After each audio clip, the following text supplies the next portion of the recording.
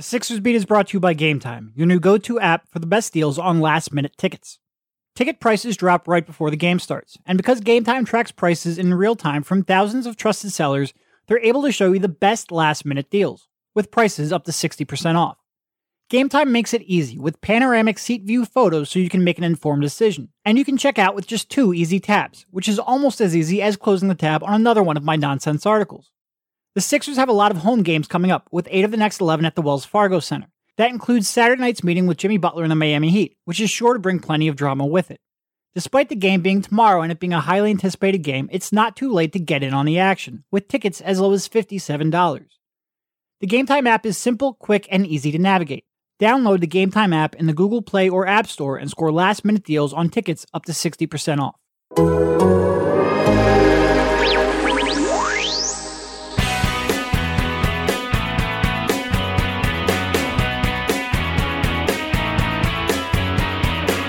Welcome, everybody. This is Derek Bodner, joined by Rich Hoffman on this week's Sixers Beat, part of the Athletics Podcast Network. I guess real quick before we begin, we never ask you to do this, but if you can, leave us a rating or a review, especially on Apple Podcasts. We really do appreciate that. We try to keep the begging to a minimum, but every now and then we have to get that in there. How you doing, Rich? Got to pay the bills, man. We do have to pay the bills. So, your 9-5 76ers. You know, I think if we start this podcast off anywhere else other than Ben Simmons, people might revolt. And the great thing about this Ben Simmons debate is that no matter what side you take, somebody is going to revolt. You know, he had the Sixers, I would say the down point of the Sixers season was that 3-game road trip. You know, they had the pretty bad loss against the Orlando Magic, the overtime loss against the Thunder, where they blew a late lead. And I think that was probably where, like, panic was at its highest. And they came out and they blew the doors off the Cavs. Nobody cares because they're the Cavs. And the Simmons debate in particular really seemed like that was the tipping point for a lot of people. So you had, leading up to the Knicks game, you had a lot of people who were just fed up with the lack of progress Simmons made. And then Simmons came out, first of all, was really aggressive in the beginning offensively. And then was really aggressive in seeking out, you know, I guess the way I would phrase it is he moved around the perimeter. He moved around a 3-point line off the ball with a purpose he's almost never had. And I know Brown's talked a lot about putting him in the corner, but I would really say against the Knicks was the first time it looked like he was standing on the perimeter with the intention to shoot. Like he had actual intention in his movements. And then he obviously came out and he made the 3-point shot. And Mark Zumoff had a great call. Hold me back, fam. Hold me back, fam. But it's like it was almost like a can you believe it? He actually did it moment, which you don't normally hear about a 3-point shot, but it's been a long time coming. And then a lot of the pro Ben Simmons people came out of the woodwork and wanted to talk about how ridiculous it is that everybody was freaking out about him not shooting, about his early season struggles were overblown. And it's just, look, I lived through the Okafor Noel wars of 2014-15. Like what a dark period in Sixers history. Dark period. The Middle Ages. I'm a veteran of these, you know, sort of holy wars that erupt in basketball discussion and really in online discussion everywhere. We love to silo ourselves into a camp, dig our heels in and talk and talk and talk. And this debate is so frustrating because nobody wants to acknowledge the other side and everybody wants to argue about it. And we have seen both of that here over the last few days. So I guess we'll just start off with the shot and then we'll work backward more to his season as a whole and whether or not the shot really matters. How stunned were you, Rich? How stunned were you? I'll never forget. I guess why don't you tell the people what you were doing when he was loading up on that shot? I was taking a note. So a couple of minutes before that, you know, he drifts to the corner off the ball and he like motions for Furkan to get out of his corner, which is a weird thing for him to do because Ben Simmons doesn't have corners. He doesn't have spots behind a 3-point line. And I remember looking at it and telling you about it. And you're like, was there maybe a mix up? Like, did he get lost on the court? He just doesn't do this. And I'm like, truthfully, I don't know because we don't see him hunt out a corner like that. But there was a little mental note made and then an actual note in my game notes about him doing that. And then a couple minutes later, I'm sitting there, I'm typing into my note document, and you just start like nudging me with your elbow. We sit right next to each other on press row, obviously. And I look up just enough time to see the ball go through the hoop. And judging by the reaction, it was pretty obvious who shot the ball. And it was just, like I said, the first couple minutes of that game, he actually moved around the perimeter with intention. And rewatching the play, clearly it was drawn up to hunt out a Ben Simmons corner three, which a couple days ago, I didn't know if I would ever say that at all this season. So the fact that they drew that play up was really interesting. And it was an out of bounds play. It wasn't a free flowing play. But it really does seem to me, and I mean, this is part of our job. That's something we should do. But it really is like there had to be something that the team did, that Brown did, that his teammates did, that Ben did to sort of get him past that mental block, that hurdle that he hasn't been able to get through. Because, I mean, the whole team and Ben in particular, it really did seem like they came out with an intention that was going to be the night. Yeah, and they were lucky that the Knicks played zone on that possession as well, leaving Ben wide open in the corner. Took two lazy dribbles in, and he had an open look. Yep.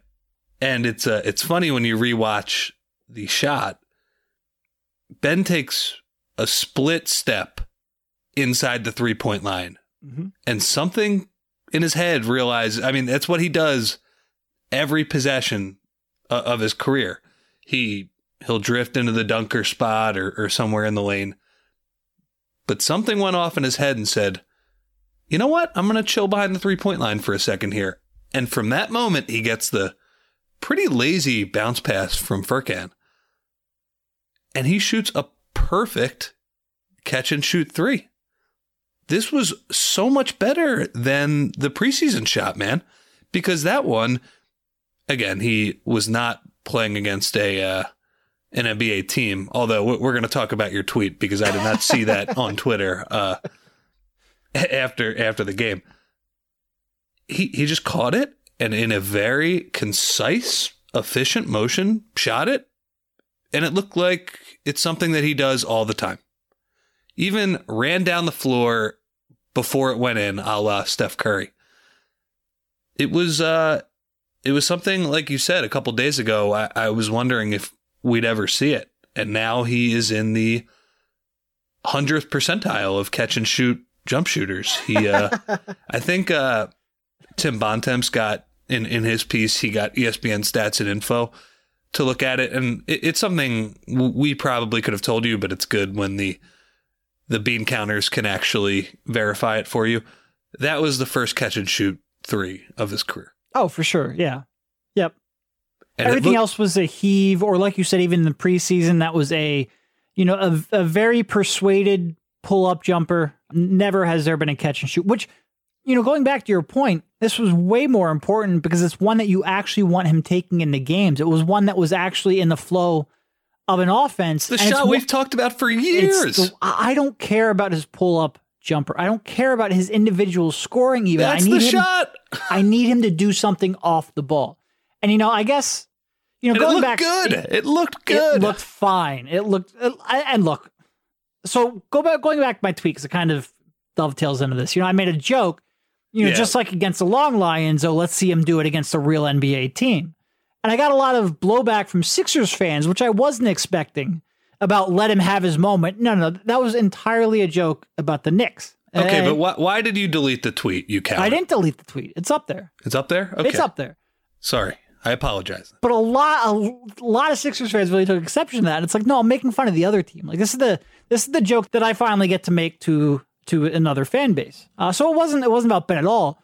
And the reason it's not about Ben, we'll almost never ask him this year to take a contested or even a quick, one of the ones where it might not fall into the quote unquote contested category on NBA.com, but you would have to rush it in order to get it before it was contested. No, we'll almost never ask him to do that. We need him to make that exact shot, or at least take that exact shot with some regularity. One a game. Just take one a game where you're in a corner, you have 10 feet of space and you're willing to let it fly when it's swung over to you. That's it. And you start doing that, and all of a sudden, rather than giving 10 feet of space, you're given 8 feet of space. And then eventually that creeps up. Because and then they start closing out at you, and then you get into the lane with ease. Oh my God, he has a driving lane, I know. And then all of a sudden the other team's in rotation, and you have passing lanes, and things just open up so much for everyone. And look, it's going to take time. But that shot he took, look, so many times you say, oh, well, you can make a shot in practice. Doesn't mean you can make it in game. Well, he can make that shot. That's a shot I saw him taking all season up to that point in shoot-arounds. Like, that is the least difficult, least contested NBA 3 you can have. That's all we're asking for. And it's not, I don't care about the level of competition. Just take that shot and stand there in that spot and grow. Because I saw, Spike had a tweet where he basically compared Simmons and Markelle Fultz's season to date in Spike's semi-trolly kind of way. And I saw somebody respond to him where he's like, 0% from 3 is better than 20% from 3. And from a mathematical standpoint, you're right. But from a growth standpoint, I think some people have this notion that Ben is going to practice and practice and practice and practice and not take one in the game until he's a 35% three-point shooter. And then all of a sudden he's just going to start launching 3 of them a game. And that's just not the way practice works. It's not the way skill development works. It's not the way psychology works. And and I think you're right. I think if you go back and you watch that, he looked like he wanted to try to run to the dunker spot, run to the baseline, and something stopped him from doing that. Was it Embiid the day before with his comments in Cleveland? I don't know.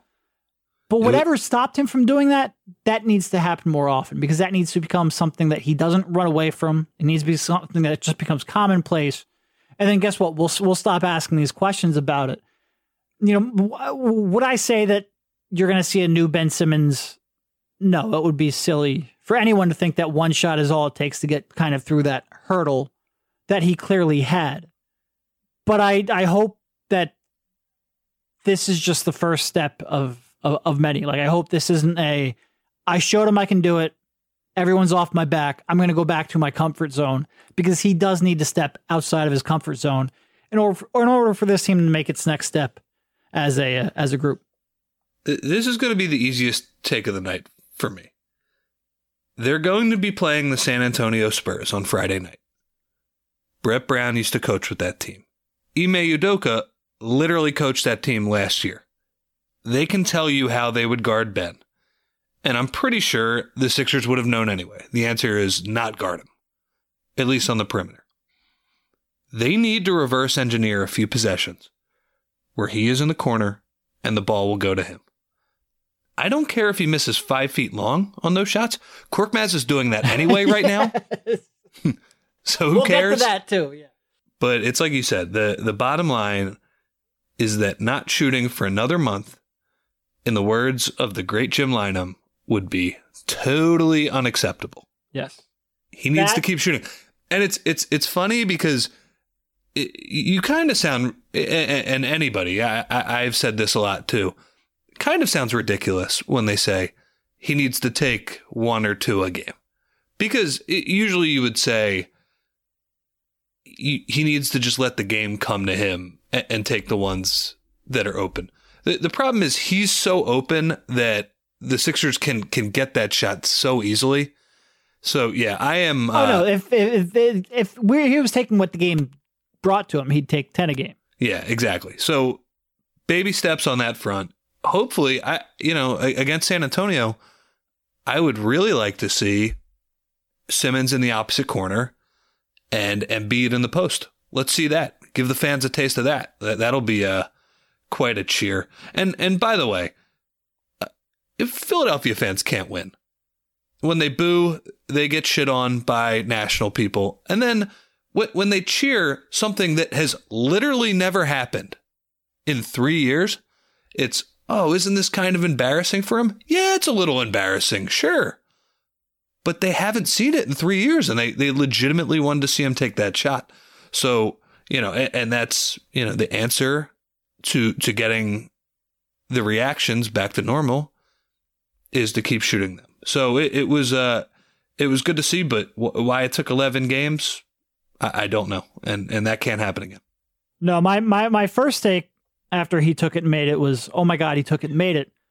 My second take was, oh my God, why did we wait this long? Like that looked, and again, don't misinterpret this as saying he has good form, but that looked natural enough where that shot was there so frequently that should have been, it should have been day one. And look, I get there is, like I said, a hurdle that he sort of has to overcome. This is stepping outside of his comfort zone, but that we're not at a point where it's about skill development. Not for that shot.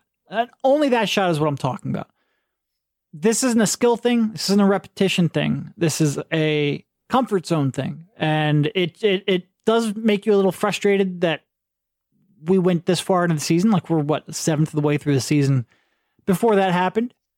But now let's see what the next seventh look like and proceed from there. And speaking of that, as the game moved along, you saw less and less of him. Yep.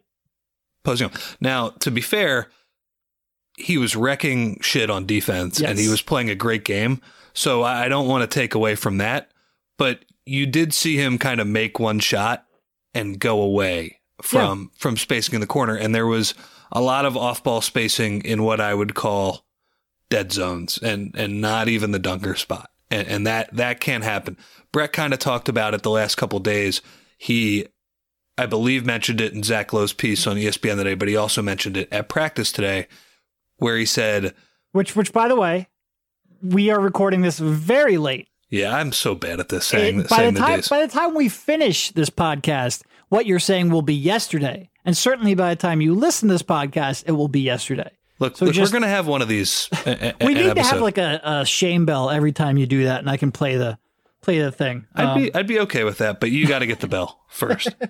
So Brett did mention that he wants Ben splitting his time in between the dunker spot and the corner. And a lot of the time in the first half, he wasn't necessarily spacing in the corner. Sometimes it was the wing. Sometimes it was the top of the key. And there are other things they do when Embiid posts up. They have more screening, which makes Ben more of a threat because you can't completely leave him if he makes contact on that screen and there's a shooter.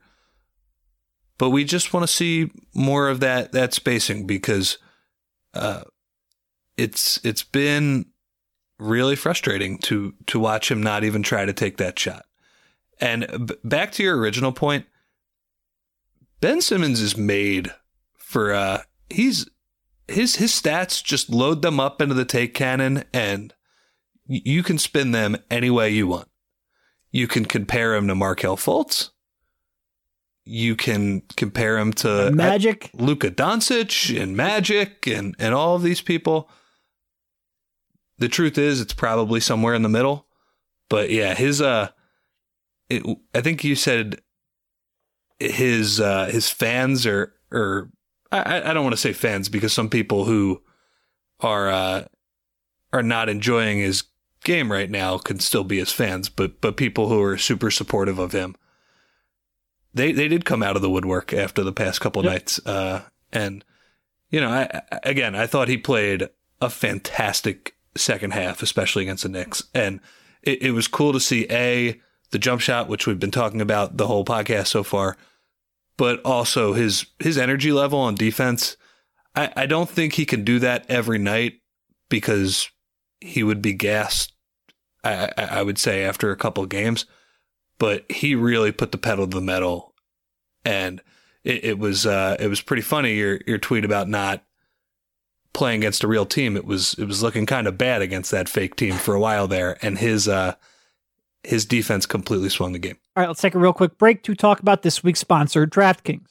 Weekends are made for football, and with so many college and pro games on the slate, the DraftKings Sportsbook app can make your weekend even better. Actually, now that I think about it, with all the hoops and hockey action going on, the DraftKings Sportsbook app can get you in on the action 24/7, 365 days a year.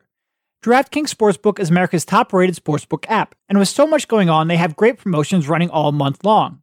This week, DraftKings is running a special NFL insurance promo. Bet on a team to win, and if they score at least 24 points, your bet is safe. DraftKings will back your wager if your team goes on to lose. And with the role the Baltimore Ravens offense is on of late, I think that's where my money would go. And don't forget, the DraftKings Sportsbook app has in-game betting, so you can bet on the games while they're happening. Download the DraftKings Sportsbook app right now and use promo code QUICK. For a limited time, all new and existing users can get a deposit bonus of up to $500. That's code QUICK for all new and existing users to get a deposit bonus of up to $500. Only at DraftKings Sportsbook. Must be 21 or older, New Jersey only. Deposit bonus requires 25 times playthrough. Restrictions apply. See site for details. Gambling problem? Call 1-800-GAMBLER. And now back to the show.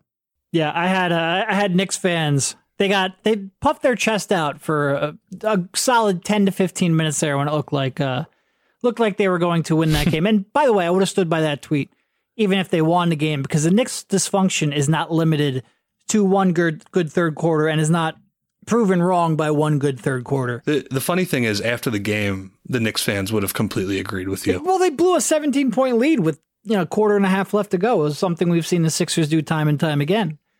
I think I like Knicks fans. They just I have sympathy for them, at least. Yeah, they always travel well when the games are in Philly, and I just feel bad for teams whose ownership makes it impossible to even have an average team.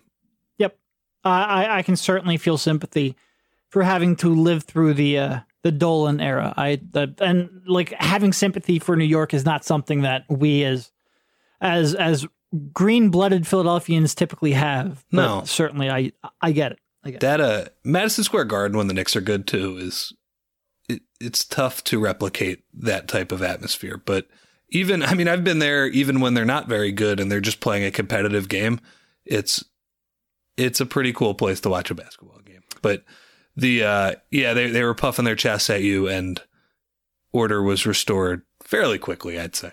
Yeah, it was funny. Sixers had two really bad stretches during that game.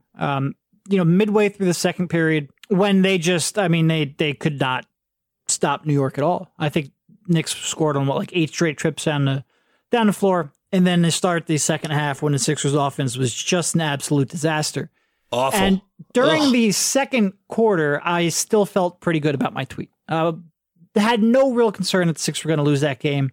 Was I a little concerned in the third quarter? Yeah. 17 points with a quarter and a half left to play is a lot, but I did feel like the Sixers had a run in them. They had to wake up a little bit, but I thought, it's the Knicks. Did they go 5 minutes without a bucket? It sure as hell felt like it. There was a stretch, I think the first 7 minutes or so in the third quarter, I think the Sixers had 4 turnovers and 2 made shots over those 7 minutes. It was not good. It was the old Bill Simmons clogged toilet offense, but it was completely aimless. They were swinging the ball around the perimeter. There were dribble handoffs that were going nowhere. Embiid did not look all that interested in posting up, and he did not have a very good offensive game last night. Outside of a couple of nice passes, yeah. Yeah, he made a couple of excellent reads. Thought he was going to take Furkan's head off with one of them. Yes, and of course, Korkmaz missed the shot. The cork it's back. It's back in. It's not being popped right now. That was a brutal game to the point where Trey Burke came in at the 2 and gave them good minutes, and it was a good job by Brett to work his way down the bench and finally find some combination that worked. But yeah, the offense at the start of the third was beyond atrocious, and I think the Sixers are now 18th in offensive efficiency per cleaning the glass. Is it me, or does it feel worse than that? Yes. So I guess we'll touch on a couple things real quick that you brought up that I just want to touch on. First of all, I agree. For as much as we just spent 20 minutes talking about Ben Simmons making 1 3-pointer, and that's huge for the rest of the season. That's huge for the rest of his career. That game really was about what he did defensively after they got down 17. He really did put them on their back. And like you said, I don't know if he can ever really do that 82 games a year. That's just a lot of energy to expend. But when he can dial that in, he is one of the most versatile defenders in the league. It's really what we've been talking about, his growth defensively. And I do think he's gotten better defensively this year. I don't think he's quite at the level that some people give him credit for, but I think he's gotten better. And I'd like to see that a little more consistently, because when he can dial it up like he did, quote unquote, last night, it is a treat to watch, and it is an X factor that no other team really has. The play he made where he was mirroring RJ Barrett on that dribble handoff, my God, that was just, it's amazing athleticism that I would say only a handful of guys in the league have. It was, and there were a few plays. He forced a steal on Frankie Smokes, who played the game of his life last night. I believe he drew an offensive foul on Marcus Morris. That was good. By the way, Ben is he's arguing with the refs more and more this year. It's that's not a trend I love watching right now. But whatever he did last night, he was getting kind of these 50-50 offensive foul calls, and he was earning them just by moving his feet and playing at a super high level. But yeah, his defense was chef's kiss in the third quarter. Yeah. Furkan and Shake were just dreadful. Like, just absolutely dreadful. Was Shake as bad as Furkan, though? I think he had that run. I think he scored like 6 straight late in the second quarter. Yeah. But outside of that, he was pretty, dreadful is probably the word I would use. They attacked maybe go a level up for Furk, though. He was worse. No, sure. And they attacked both of them defensively. And when they're not making shots and they're getting attacked like that, it is tough to watch. I do give, speaking of tough to watch, Al Horford had another really bad game, and he's had a couple now in a row. His numbers with Embiid and without Embiid, and Embiid's numbers with Horford and without Horford are pretty bad. I think Embiid, a big part of that is just not making shots. And I do think 3-point shooting will normalize for both of them. And I think when they do, it will look better. But it's really interesting. You start looking at some of the lineup data. The 5-man unit still looks really good. But when you start removing pieces from that, the Embiid Al lineups look really bad. And it would be really interesting to see how much of that's noise, how much of that's just not making shots, how much of that is maybe really indispensable skill sets that make the whole thing work. But I think I give Brett some credit for not going back to Horford down the stretch there and keeping Mike Scott in there. And look, Scott got real hot, which made the decision easier. He had 3 or 4 threes in the fourth quarter. That makes it easier for Brett to stick with him. But that's a $30 million power forward / center that you glue to the bench for a fourth quarter run. That's not always the easiest decision to make. I thought he was a little slow on moving away from Korkmaz and Milton, but I give him credit for sticking with those guys down the stretch. Yeah, Mike Scott, he ain't chopped liver, as he said last night. He had an unbelievable play. I tweeted this out where I believe Mike wrote about this on theathletic.com/Philly. Go check that out if you are not already subscribed. I believe it's called Be Deny Kick. I had that in a piece I wrote about A Day in the Life of Brett Brown. That's 2 article mentions in succession there. So. Well, if you want to go there, I had an article about 3 hours before Simmons had one of the best games, certainly of the season, but even really of his Sixers career. I wrote about how he was playing too passive and it was absurd that he wasn't shooting. And the Sixers need him to take a leap. So you can go check that out and see how bad that article now looks. Sure. The play, though, is I believe it's called Be Deny Kick, and I got that from sitting behind Brett at the Oklahoma City Thunder Arena, where the media seats are awesome, and that is a play designed to get Joel Embiid a foul line jumper, where Ben Simmons screens for him, and it's been a pretty good play this year, and they have a couple variations on how to get Embiid the ball there. Julius Randle just didn't guard Mike Scott a couple feet behind the 3-point line, and Mike Scott said, "F it, I'm launching," and he really, when he makes one, he peers the hell out of that shot when it goes in, and him and Ennis were fantastic last night, Mr. Go Guy. It was a really interesting game. I'm going to lump Furkan into the quote unquote bench unit because he's normally a bench player, but you had dreadful games from Shake and Furkan, but really, really good games from Ennis and Mike Scott, which I think is sort of, when we started looking at this bench unit before the season, those were the 2 guys you were really relying on. And it feels like for the first couple of games, Ennis was almost a little bit overshadowed. And first it was Matisse, and he was almost like your 6th man. And then it was Furkan, who got hot and had a nice shooting week or 2.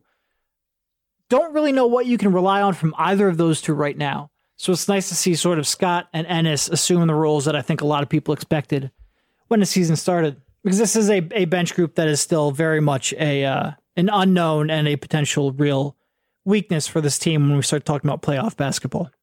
Yeah, and just getting Trey Burke in the game as somebody who can handle the ball, turns out when Trey Burke is playing well, it's a completely different dimension. I look back at last night's game, just looking at the regular stats. It looks a little bit better in the light of day than it does when you say, wow, you were losing by 17 at home to the New York Knicks. Sixers took really good care of the basketball last night. Yep. They were good on the offensive glass. Wish they would have gotten the line a little bit more, but some of what kept the Knicks in the game, I think they shot 13 of 25 from three. That isn't to say that the Sixers defense was perfect. I think that's kind of the story of their year, where it's been good, but not great, and maybe they've gotten a little bit unlucky with their shooting. But the Knicks shot the hell out of the ball, and guys who, I think they're actually an above average 3-point shooting team. But I mean, Frankie Smokes making threes, Marcus Morris made some tough ones.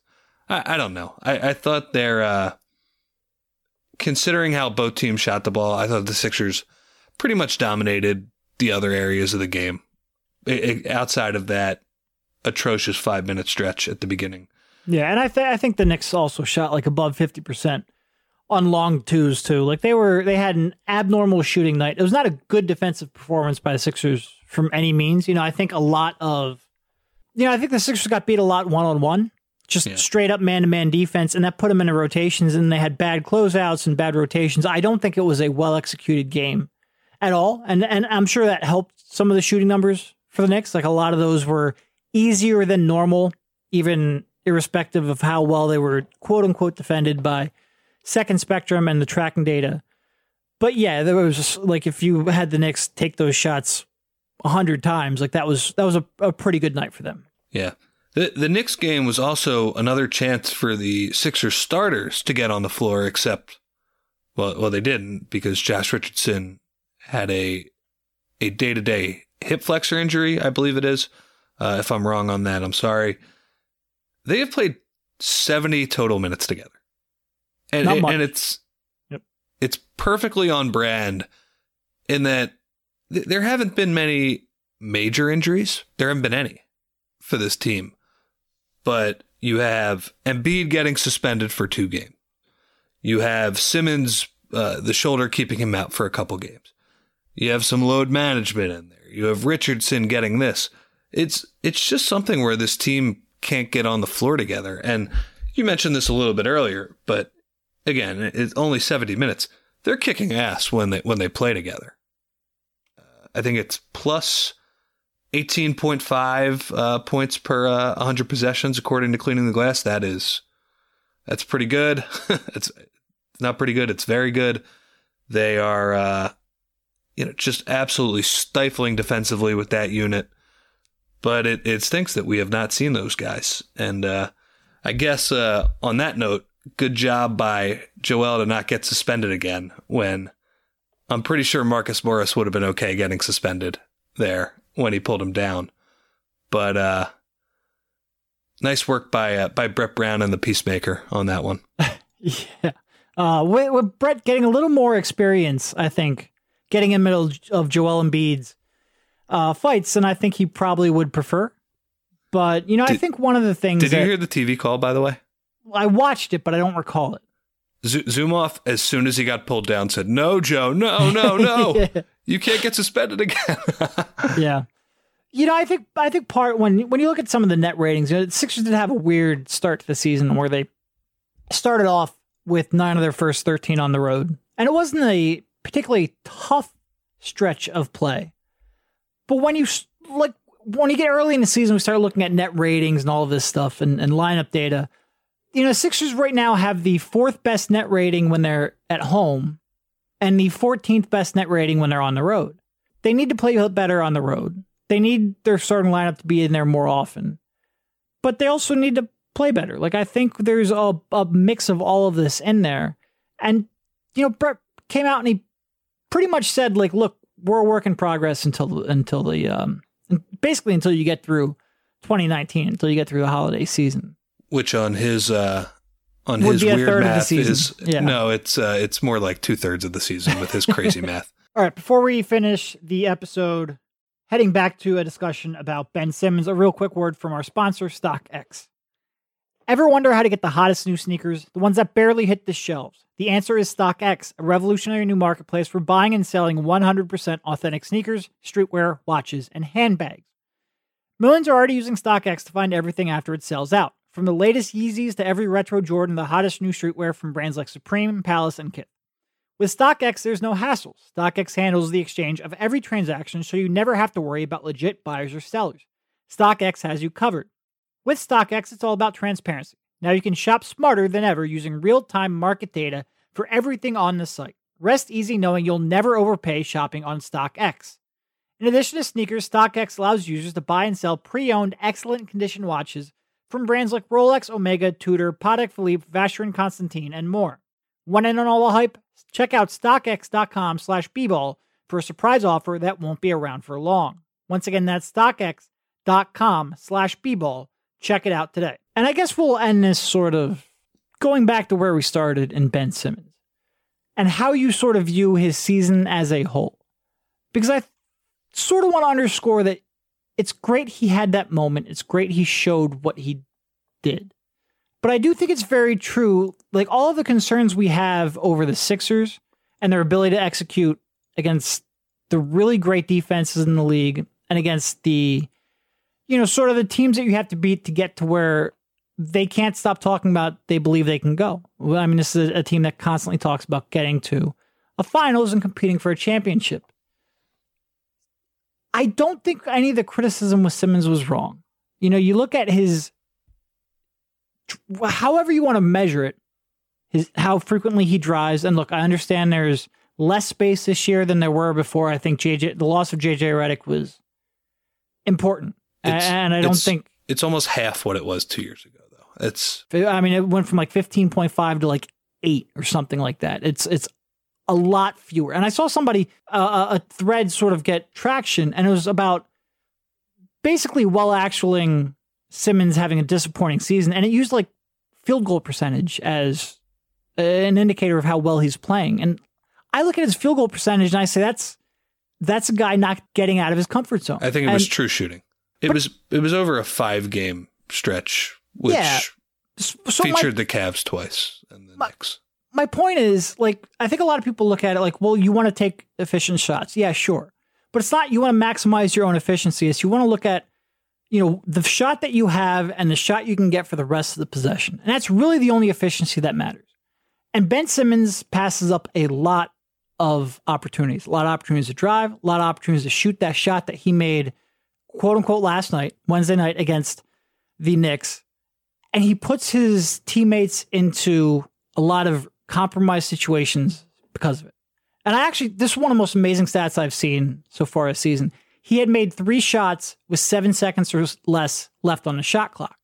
And the only 2 people who had made less than that were Shake Milton and Trey Burke, who to that point had barely played. Like they'd played a 10th of the time that Simmons was on the court. And we can all understand why. Like it takes him a while. First of all, he's best in transition. He's second best in sort of like that semi-transition before a defense is set. And then he struggles after that.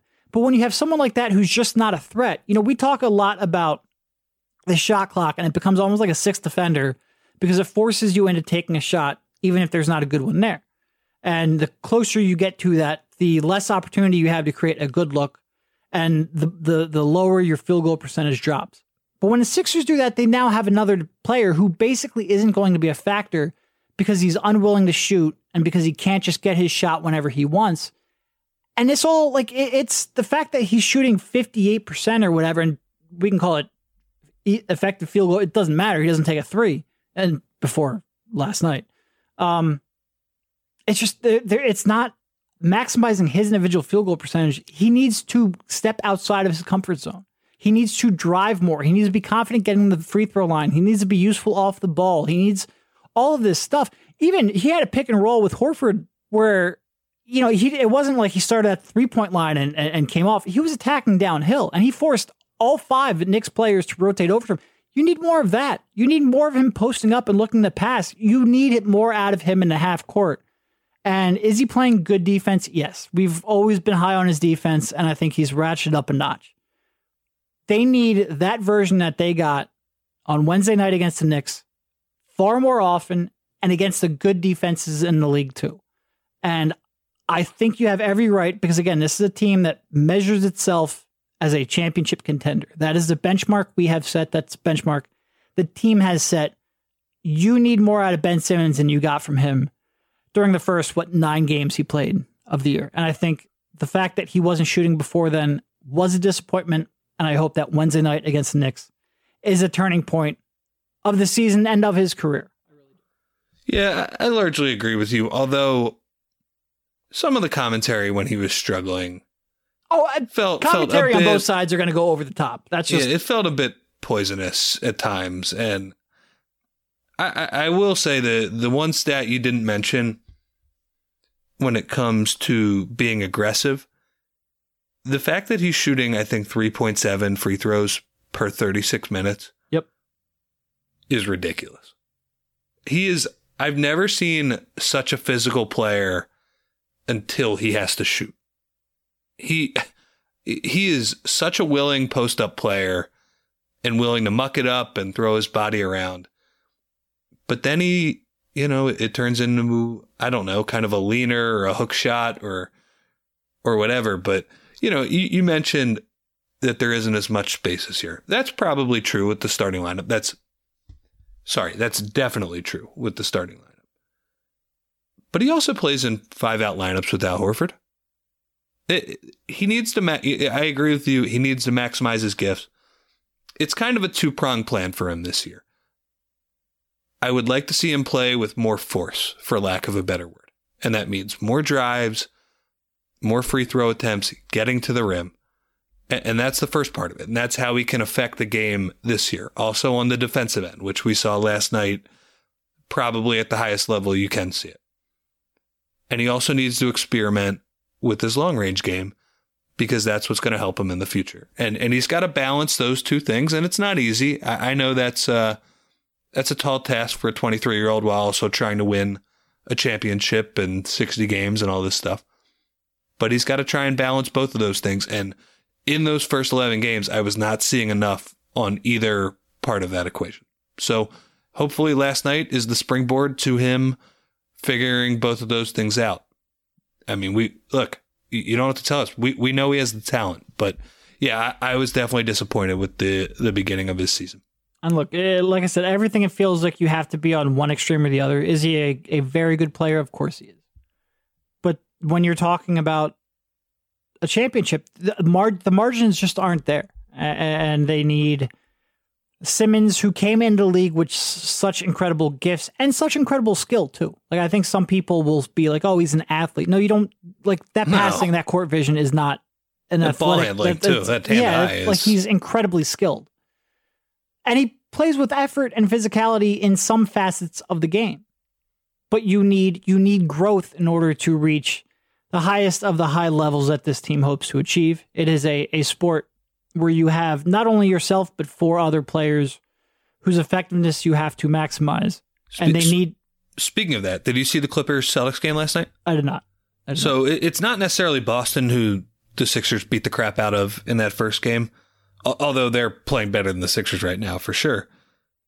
The 2 Los Angeles teams, but specifically the Clippers, when you talk about off-ball play, they have Kawhi and PG in their first game together. An insane group of wings. And in crunch time, they're comfortable running a Lou Williams, Montrezl Harrell pick and roll. Yep. And nobody complained because it's a really good play. And of course, the 5th guy, Patrick Beverley, gets the corner 3 and the Clippers win the game.